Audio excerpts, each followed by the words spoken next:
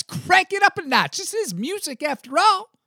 Episode 33 and a third of Etc. with Young Southpaw.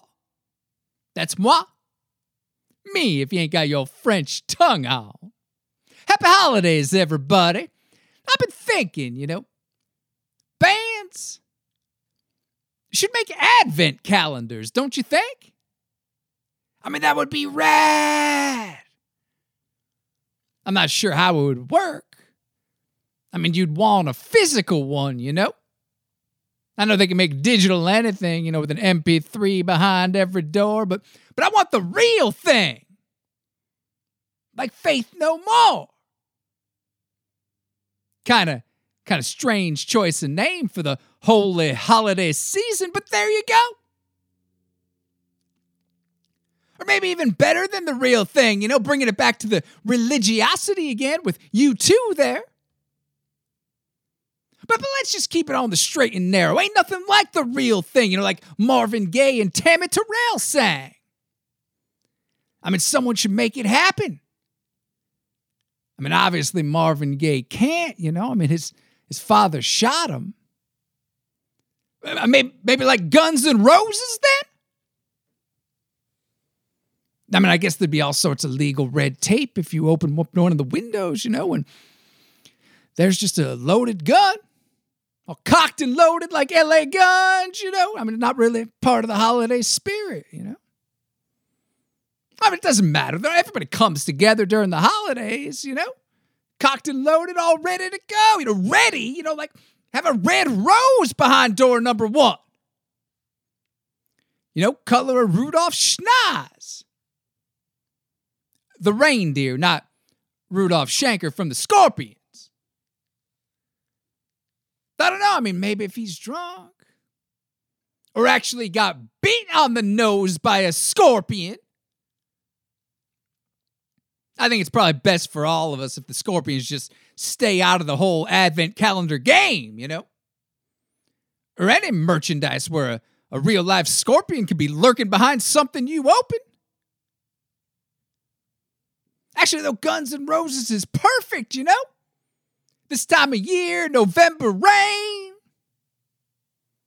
I mean, you can't open a window. Well, I mean, if you could make it rain, like in real life, I mean, these advent calendars would be powerful tools of magic. Especially if, they could make it rain for, 14 years. That tune off Use Your Illusion. But a 14-year advent calendar, I mean, that would be a bit excessive, I mean, those calendars are usually 25 days? Having one 204, 205 times as long as that? I mean, might get in the Guinness Book of World Records, but I mean, it's going to be a struggle, man. I mean, first off, how long would it take to make it? Just one, let alone a whole plethora to be selling as merchandise. And where would you store such a thing?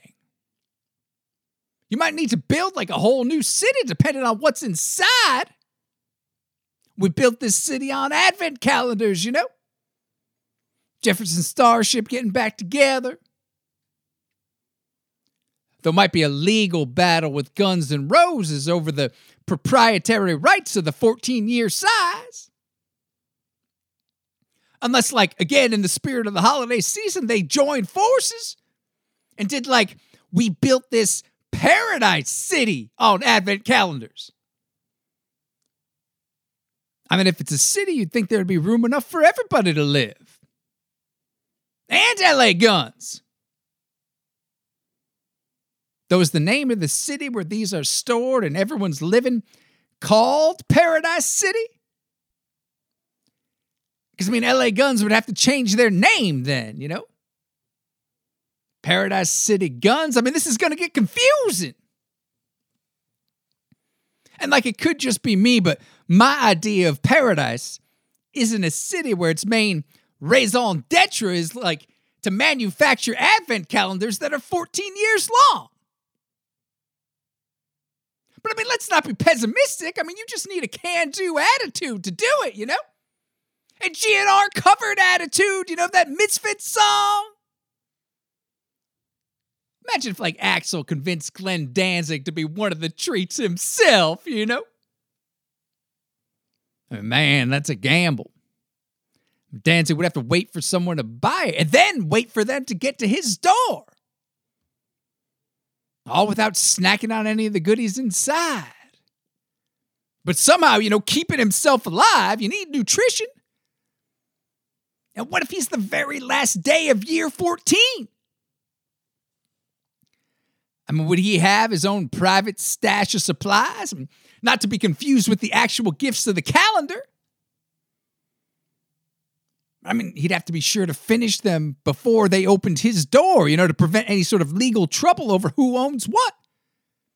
Danzig or the owner of this advent calendar. And also, you know, not to consume them too quickly as to be very early on left high and dry.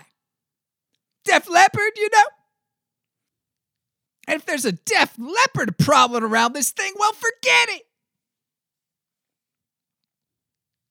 If you want to hear the rest of this story, and believe me, there's more, head on over to youngsouthpaw.com or wherever fine podcasts are provided. It's the latest episode of the Young Southpaw Part of an Hour podcast. Episode's called Power Windows, and of course Rush is in there too, don't you worry. But let's get to this week's episode of this podcast.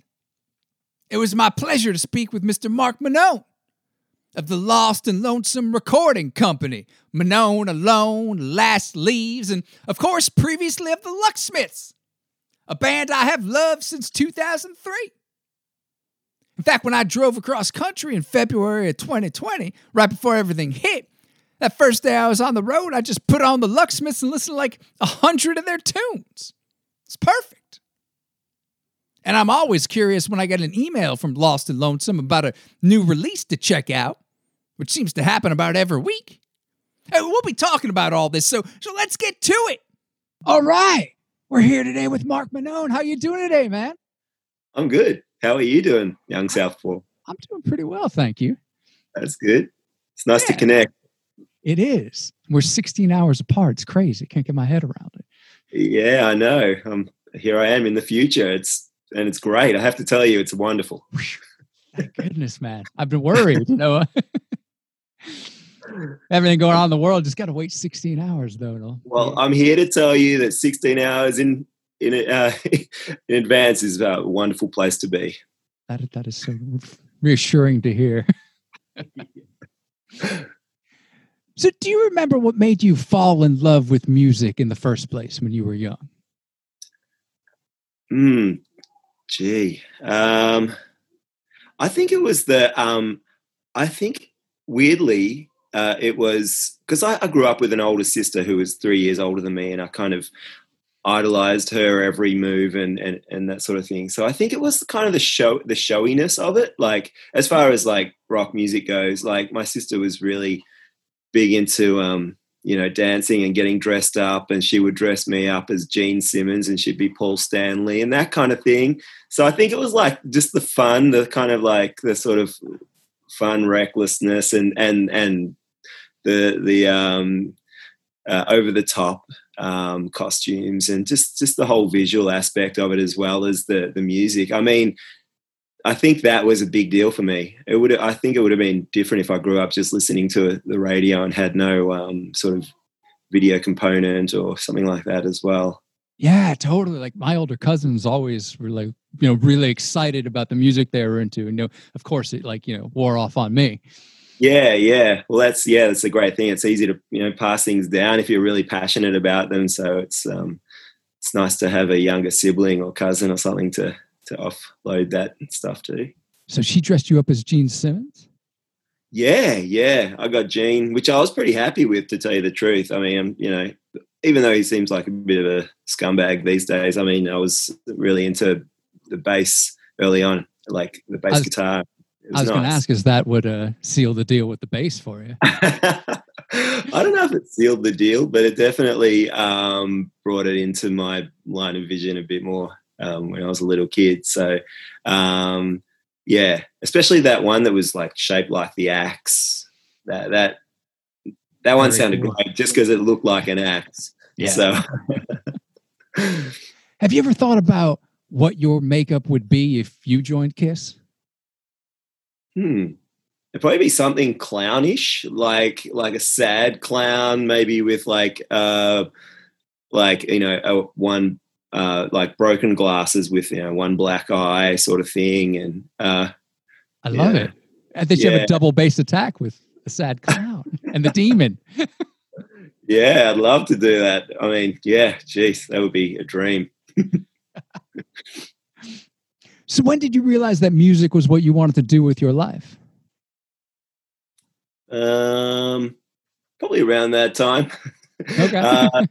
No, I don't know, like, because when I started learning, like actually taking guitar lessons in high school, I was terrible for so long. I was just pathetic.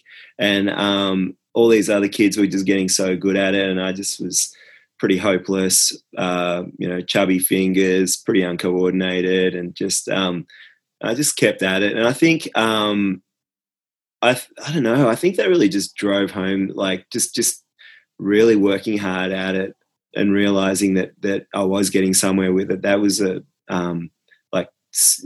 great feeling of overcoming some adversity and having success in something small, and starting to play school concerts and things like that. It was a real buzz. But as far as like after school, and I think when I met the guys in the Locksmiths in high school, I think that was like I really clicked with them, even though musically it was probably a little bit different to what I was listening to.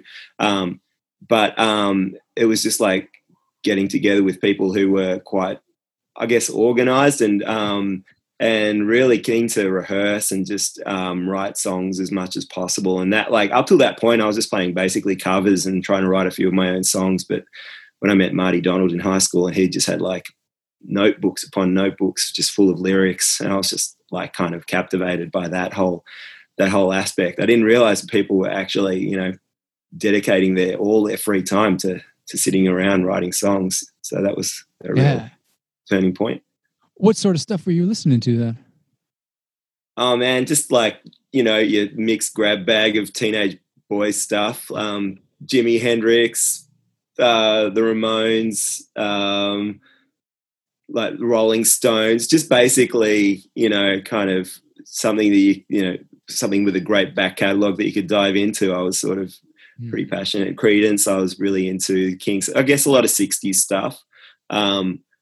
Whereas Marty was more kind of listening to like 80s indie pop stuff, a lot of the Smiths and Lloyd Cole and stuff like that. So that was interesting, sort of being opened up to a different world of music as well. Yeah. Yeah. Do you remember the first song you ever wrote? Yeah. Okay, so like I became, when I was in about year 7 or year 8, through my sister again, I started listening to Midnight Oil. I'm not sure how much you know about Midnight Oil in Florida, but I loved Forgotten Years. I remember seeing the world premiere of that video and just being like, wow, this is super catchy. Oh, right. Yeah. Well, I guess when I was like 13, 14, I sort of fancied myself as a bit of a political activist. And I got really into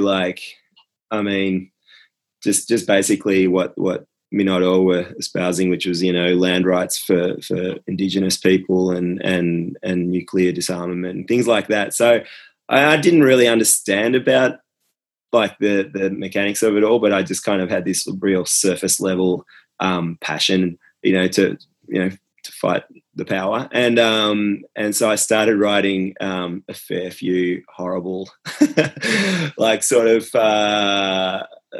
anthems. They were pretty terrible. I mean, I'm kind of embarrassed to even tell you that much, but I think the lowest point, and my friends bring this up occasionally, so I don't mind telling you about it. One song that was called Butcher Baker Uranium Miner, and it was just really horrific and like sounds real snappy. Yeah, it's real snappy. Yeah, I think I was 13 when I wrote that. So I kind of like, after I went through that phase, I didn't write any new material till I was in my 20s. Like lyrics wise anyway. It took me a while to sort of sift that out of my system. So what was the first song you wrote where you're like, oh, I can actually do this? This is a good tune. I don't know. I mean, like, as in wrote the lyrics or like collaborated on music, do you mean? Or I guess whatever song, inspired that in you, that you're like, oh, yeah, this is the thing. Yeah, I guess like any of that real early Locksmith stuff, once we started playing, it was kind of, just fun and real simple and just not really kind of trying to emulate anyone in particular, anyone's sound or anything like that. So I guess just like that early Locksmith stuff, like Cat in Sunshine, or which we look back now, and whenever I talk to Marty about that stuff, he just cringes and curls up in a ball and wants to cry. Like just that music made me feel really confident about going out and playing in front of people and giving it a good crack. Cool. Yeah. So it seems like every week I'm getting a Bandcamp update that Lost and Lonesome has a new release or a new reissue out to check out. So tell me about the label, man. You just received one right then? Yeah. By the way. They come like, every couple hours. Yeah. The label has been really busy. Like, even though this year, obviously it got slowed down by the thing, there's been, I guess I'd sort of, at the start of the year before anything happened, with locking things down or anything, I was kind of like, well, a lot of the early releases from the label, like late 90s, early noughties sort of stuff, hasn't really isn't available digitally or anything. So it's kind of just like floating out on CDs somewhere, and no one's probably listening to it. So I was like, this is terrible. Like, I need to make it available so people can hear it. And I was like, well, the label's been going for 20 odd years. Like, it's probably a good time to relaunch a lot of that stuff. Yeah. So, it's sort of been quite a hectic several past few months, just getting all that out there. And it doesn't seem like much work. It's like, oh, yeah, the song's already there and this and that. But there's just like so much boring stuff to do. Metadata. And just stuff that you forget, and you're like, oh no, that song's coming out tomorrow and I didn't do this and this and this. So it's just like my life is just one, like, balancing anxiety and guilt. Like, it's one or the other at any given time. It's like, oh no, I didn't do that. Oh God, I got to do that thing. So I was thinking about it. If I had my time again, I wouldn't have started a record label. It's just one of those things that just, you just can't stop once it's going. You've just got like lots of people relying on you to do some stuff occasionally. But I mean, it is fun too, and I get to do fun interviews with young Southpaw. So there you go. Yeah. How many releases have you put out? That's kind of debatable, because a lot of the Locksmith releases were transferred over when Candle Records closed down. So I didn't like, they're counted in the catalog as a Lost and Lonesome release, but originally it was, there's like 20 releases there, or 15 that weren't originally on Lost and Lonesome, but somewhere up 100, 120 or so. Wow. Somewhere like that. Yeah. So I mean, it's it's not like huge, but it's decent for one dude in his lounge room trying to get stuff over the line. And the Foots reissues, I was digging those. That song Fickle. Oh yeah, really good stuff. Yeah, cool. Yeah, and That was the first release on Lost and Lonesome? That was, yeah, that album was Fickle off the first album? Yeah. It was the first release. Yeah, we Jane from the Foots and I started the label, and we got together and had weekly meetings for about a year before anything actually happened, because we had all these ideas and things that were, that we wanted to do, but they all just took quite a while to come to fruition. So, we had plenty of time to go down to the business registration office and set things up and do it properly, which at the time we were just like, yeah, cool, we'll just send out some hard copy newsletters to people who are on our mailing list, postcards, and we would just sell some CDs, and it was a pretty humble little cottage industry. So it wasn't really something that we thought was going to carry on for any period of time. And Jane's very wisely bailed out after about 3 years, but we're still good buddies. So they've actually been working on some new material. So yeah, the Foots, and I think, well, I'm not sure if they've officially changed their name, but they did a show recently as a 2-piece and were called Cheeses. Cheese, as in types of cheese. So yeah, I'm not sure. I'm not sure how I feel about the juxtaposition between foot and cheese. I'm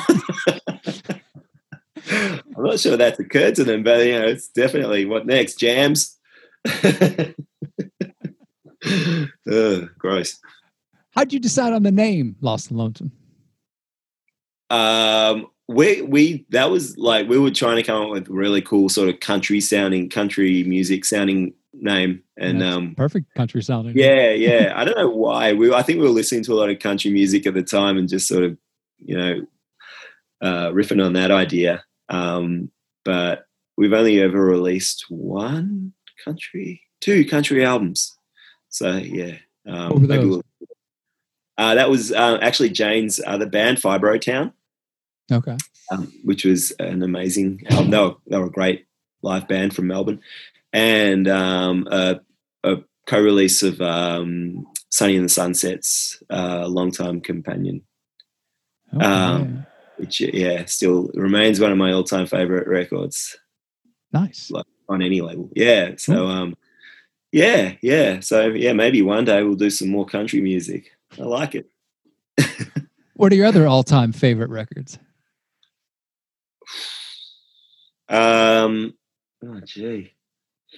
It's kind of changed. I was thinking about my Desert Island discs from maybe 10 years ago, and I think that, I think something like Jonathan Sings by Jonathan Richman is still kind of up there, and the First Television Personalities record is just outstanding. I still love that one.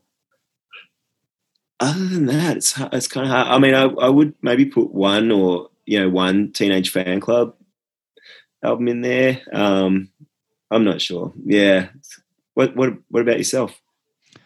My favorite album of all time. Well, I have two side. Van Halen's 1984, because it was the album that made me fall in love with music. Again, my older cousins, were hugely into it. I was 8 years old that summer, but just running was just so exciting. Yeah. And the Afghan Wigs' Black Love. That's another favorite. Suede's Dogman Star.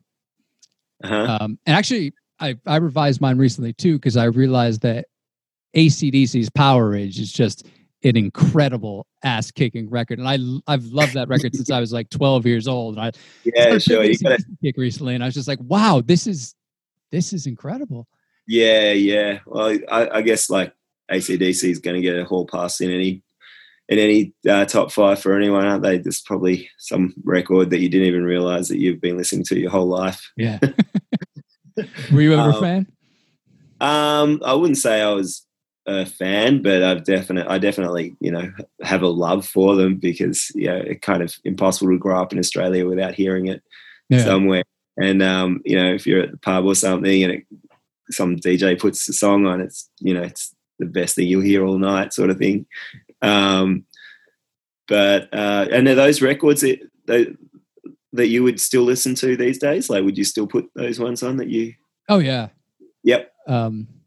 Yeah. And like, listen to them quite regularly. Like 1984, would you put that on as a nostalgic thing, or would you just put it on and sort of, can you still sort of hear fresh? I still get excited, when I hear it. And then like when Eddie died, a couple months ago, I was just, I mean, I've never really cried over celebrities, but that hit hard because it was tied up with all these memories of, family times and falling in love with music and like, this is what I want to do with my life. And it's just absolutely. Yeah. And I remember I was living in Connecticut last year up in the Northeast, and there was a Monday night comedy thing. And, Greg, the DJ at the night would, he'd play whatever song you wanted when you're walking on stage. And I always have him play Van Halen. And it was just like this incredible feeling of just walking up to like this ass kicking riff. Yeah. So, during this AC/DC kick of the past however many weeks, I watched a bunch of documentaries online, and there's the talk about them, they got quite big in Australia, and then they moved to London because they wanted to, take it further. And they were saying they could have easily just stayed in Australia and ended up like, and they named some artists who were, quite successful, but, not known internationally. I was wondering, who are some like the Australian artists that you are fond of who, people outside Australia might not know? Oh, that's a good question. Like kind of like, what's the word? Seminal ones you mean for like my generation or something like that?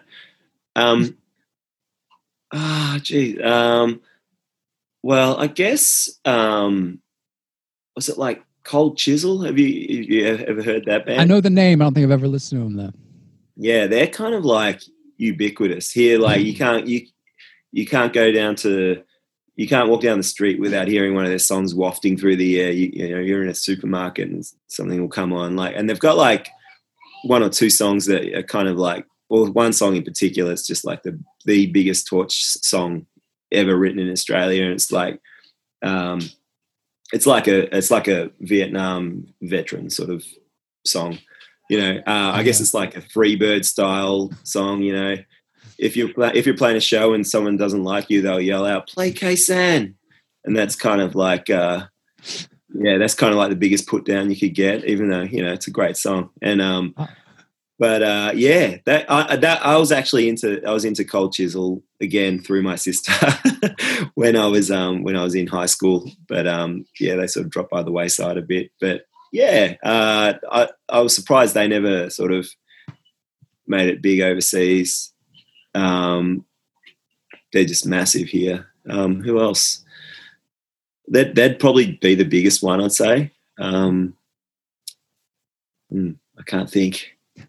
There was some consternation over on a church Facebook group. The band, not the church. Yeah. Because Rolling Stone Australia recently put out a top 50 Aussie bands list, and the church weren't on it at all, which is really shocking. And like the Go-Betweens and the Triffids were pretty far down the list as well. I mean, I wasn't holding anything with this list. Yeah. AC/DC did top it, Yeah. There's definitely different schools of thought here about bands like that. Like a band like the Church is definitely still considered more of a sort of a cult band rather than a big sort of famous rock band. But they've got maybe 2 songs that will get played on commercial radio all the time, but outside of that, no one that listens to that stuff would actually hunt down their records and try and hear about their sort of early sort of Paisley Underground stuff or anything like that.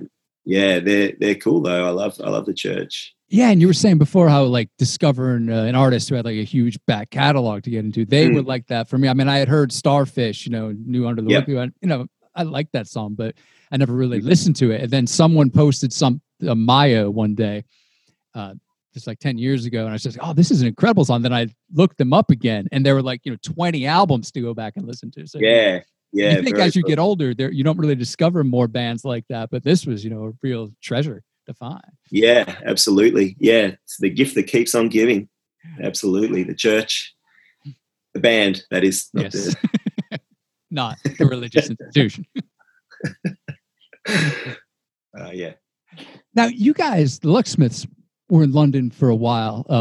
in 2003, I was living there in the autumn and I saw you guys a bunch. Were you like, had you moved there? Or were you just on like an extended tour? No, we were just, back and forth. Like we were touring around Europe, and I think we just sort of bounced back and forth a bit and played in London a few times. But variously, we've lived there over the years. Tali, our singer, lived there for maybe 2 or 3 years. Maybe it was like 99 till 2001 or something like that.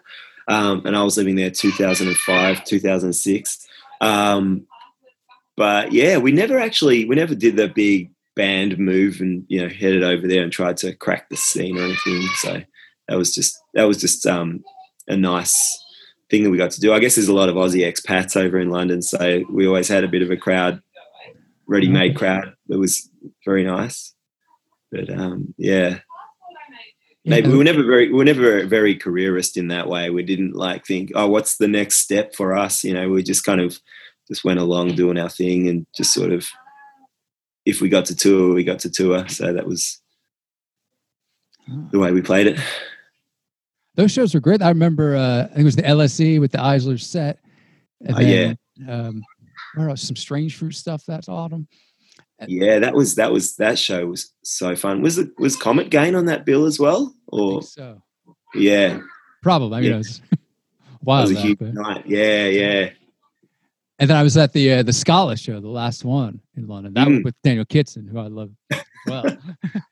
Yeah, that's still one of the wildest things I've ever seen happen on stage was Daniel Kitson's stand-up routine that night. It was just like, wow, if you had not heard of that guy or knew who he was, most of the audience, I'm pretty sure, would have felt kind of alienated by everything that came out of his mouth. Yep. And it was just like, oh man, what? You just, like, I've seen him a bunch. And when, we were stoked when we asked him and he said he'd happily play. Like, we were just so excited. And then, like, we were just up the back, just like bent over, just laughing hysterically. It was too much. It was almost couldn't go on ourselves after that. It was, yeah. So how psyched were you when you realized you could use the name Monona Lone for your solo stuff? I mean, that's pretty good. Yeah, I wasn't that psyched. To tell you the truth, it wasn't really my idea. It was going back to London, Sean, who ran Fortuna Pop Records. So when I went and spent a bit of time there in 2005 or so, and did started playing the occasional acoustic solo show, whatever. He started he would write it on the blackboard, at the front of the pub or whatever that Monona Lone was playing. And that was his little wisecrack. And then it just sort of caught on, and then I finally got a band together that's a full-time band that I happen to be in. It's not like my band, it's just like 4 of us. They're like, nah, we can't change the name. The name's too good. I mean, I don't want to be regarded as a solo artist or anything, so it just seems, kind of at odds with that massively. Like everyone's like, "What? You got a band?" I'd want to be called something. Yeah, I'd like a cool name, but maybe one day. So I really dug the single "Do It Twice" when it came out last year. Tell me about that one. That song was that actually the end of that song was kind of it wasn't a Lucksmith song, but we had worked on it as an idea for a long time, and it just never ended up in a song. And I was just like, all right, I really like the end of that. I like that part, that music, the little riff that comes in at the end, and I want to write a song around that. And I don't even care. It's just basically the song just has to lead up to this cool riff at the end. And so it's like, it was just by chance that the rest of the song had a few other good ideas in it and worked out, because I was just like, I'm sick of having this piece of music that I really like, and every band I'm in, we jam it and it sounds really fun, and then there's no song to have with it. So, it kind of like, it feels real like a Kinks riff or something at the end, and I really like that. Yeah, but and the song itself, it's just basically about getting a chance to have a do-over and everything that you've sort of messed up along the way. And I guess when you get in your 40s, there's a few things you kind of feel like you could have done differently.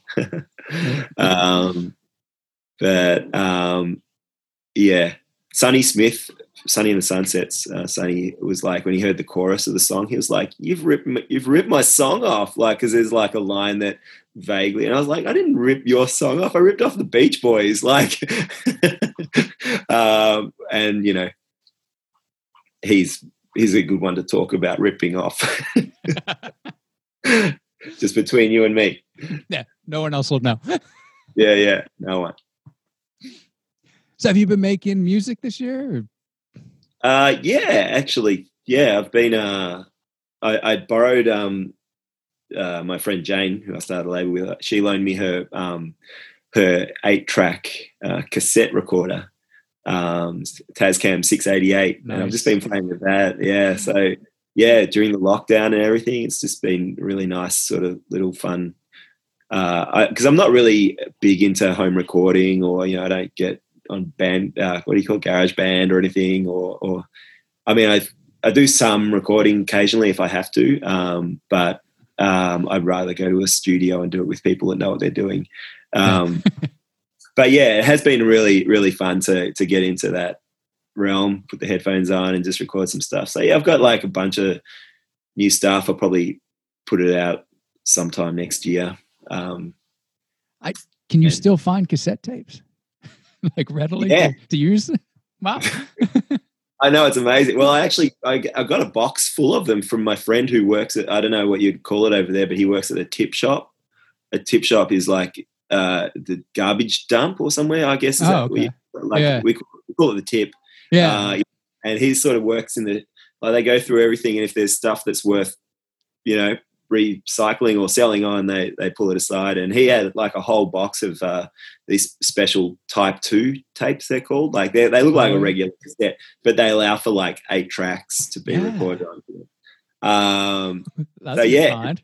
I know, that's pretty amazing. So plenty of, and they've all got like classical music recorded all over them. So I'm just like slowly recording over these beautiful classical music pieces.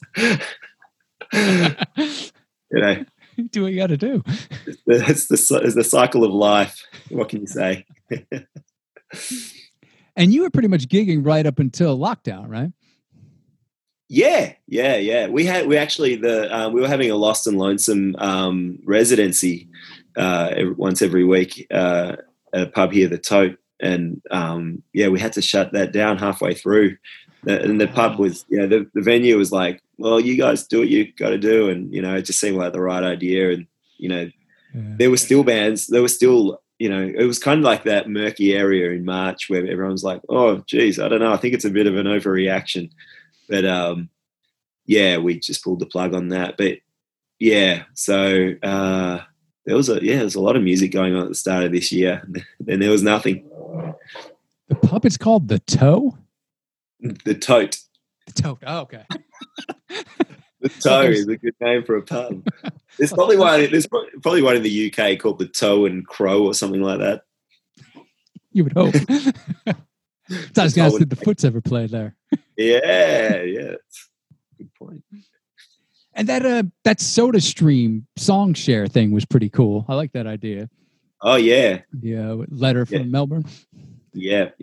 Those guys were meant to. They were about to start recording their new album, and they sort of put a hold on that. And so that was to fill the void. They did that little song share thing, pass it on, record a bit, and then pass it on to someone else. So that was it was really nice. It ended up beautifully.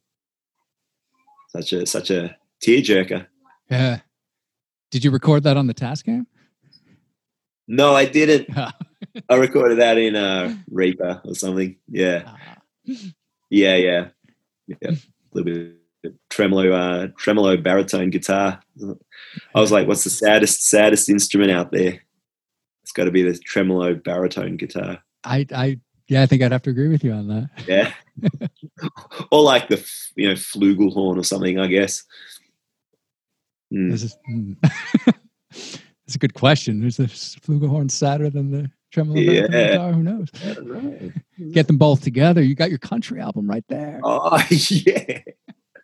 Not a bad idea. So what releases do you have coming up for next year? Do you have anything planned? We've got a bunch of old folks finally releasing long overdue albums. Bands like Mid-State Orange have been working on a new album. I dig that EP, man. Yeah, cool. Yeah, they're an amazing band. It's just been, how long has it been? Like, their album came out in 2006 or something. So, yeah, this is their follow-up album to that. And the Small Goods is another band who haven't put out really any music this past decade. And, finally got a new record coming out. Should be some new Last Leaves, which is the band I'm doing with Marty and Louie from the Locksmiths. Yeah, that album is excellent. Thanks. Thanks a lot. So hopefully, Marty's written stacks of new songs again. So, yeah, we've just got together the other day to have a play and sounding good already. So nice. Yeah. Aside from that, it's always a surprise. There's always like bands on the label who are like, hey, here's a master for our new recording. Can you put it out in 2 months? So that's kind of, keeps it fun. I can see your anxiety and guilt you're talking about before. Yeah. Yeah, it's all part of it. It's a wonderful thing. Yeah. Cool, man. Well, that's all my questions. You got anything else you want to add? Anything?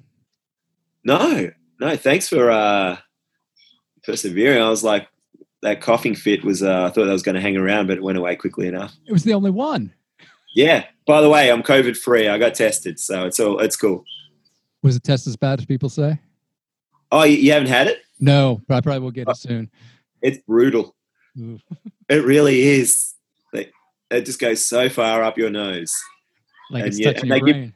They give you a tissue and you're like, what's that for? And they go, oh, you'll see. And you're like, your eyes just go, whoosh. Yeah, that's pretty nuts. But you feel kind of good afterwards. You're like, all right, I did my thing. Must have been a relief. Yeah. Yeah, super relief. Yeah. I got nothing else to add, really. Thanks for the questions. That was very thorough. Oh, thank you. Well researched. Yeah. Thank you very much. I love the podcast too. It's really funny. It's really good and informative. Yeah. Oh, great. Thank you for listening, man. Cool. It's been a pleasure. Yeah. Great chatting with you. All right. A pleasure to talk to Mark. In the future like that too. Tough to coordinate with Australia being 16 hours ahead like that, but always worth it. I did the same with Steve Kilby from the church a couple months ago. So yeah, do check out all Mark's releases at lostandlonesome.bandcamp.com. I'm excited for that new Last Leaves record. In Southpaw news, well, speaking of Lost, the Lost Archimedes album is now streaming at Bandcamp, Apple Music, Amazon. Check it out. The Quietest called it far more interesting than your usual spoken word / comedy album. At Bandcamp, it's youngsouthpaw.bandcamp.com. There's a bunch of other stories up there too, literally hours of them. So get your Southpaw on. If you're digging these podcasts, subscribing, sharing, reviewing, all that, very much appreciated. I hope y'all have a groovy new year and a safe and prosperous 2021. I do appreciate y'all listening this year. Thanks very much for your support. And I'm going to play you out now with Monona Alone's 2019 single, Do It Twice. Happy holidays, y'all. Doing idle time in existential penitentiary. Sitting in my houseboat, watching the sun float off the edge of another century. I want to do it again. I want to do it again. I want to make the same mistakes. I want to feel the fever sweats and forever shakes, yeah. I met a girl at the after party at the gig in Ballarat.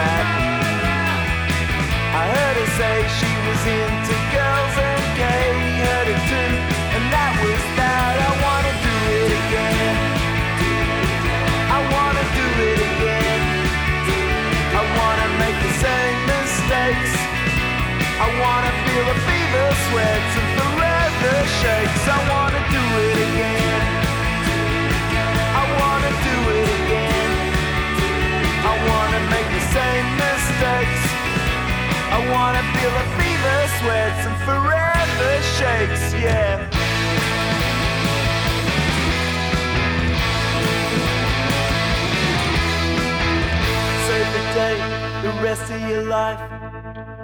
Every morning and every night.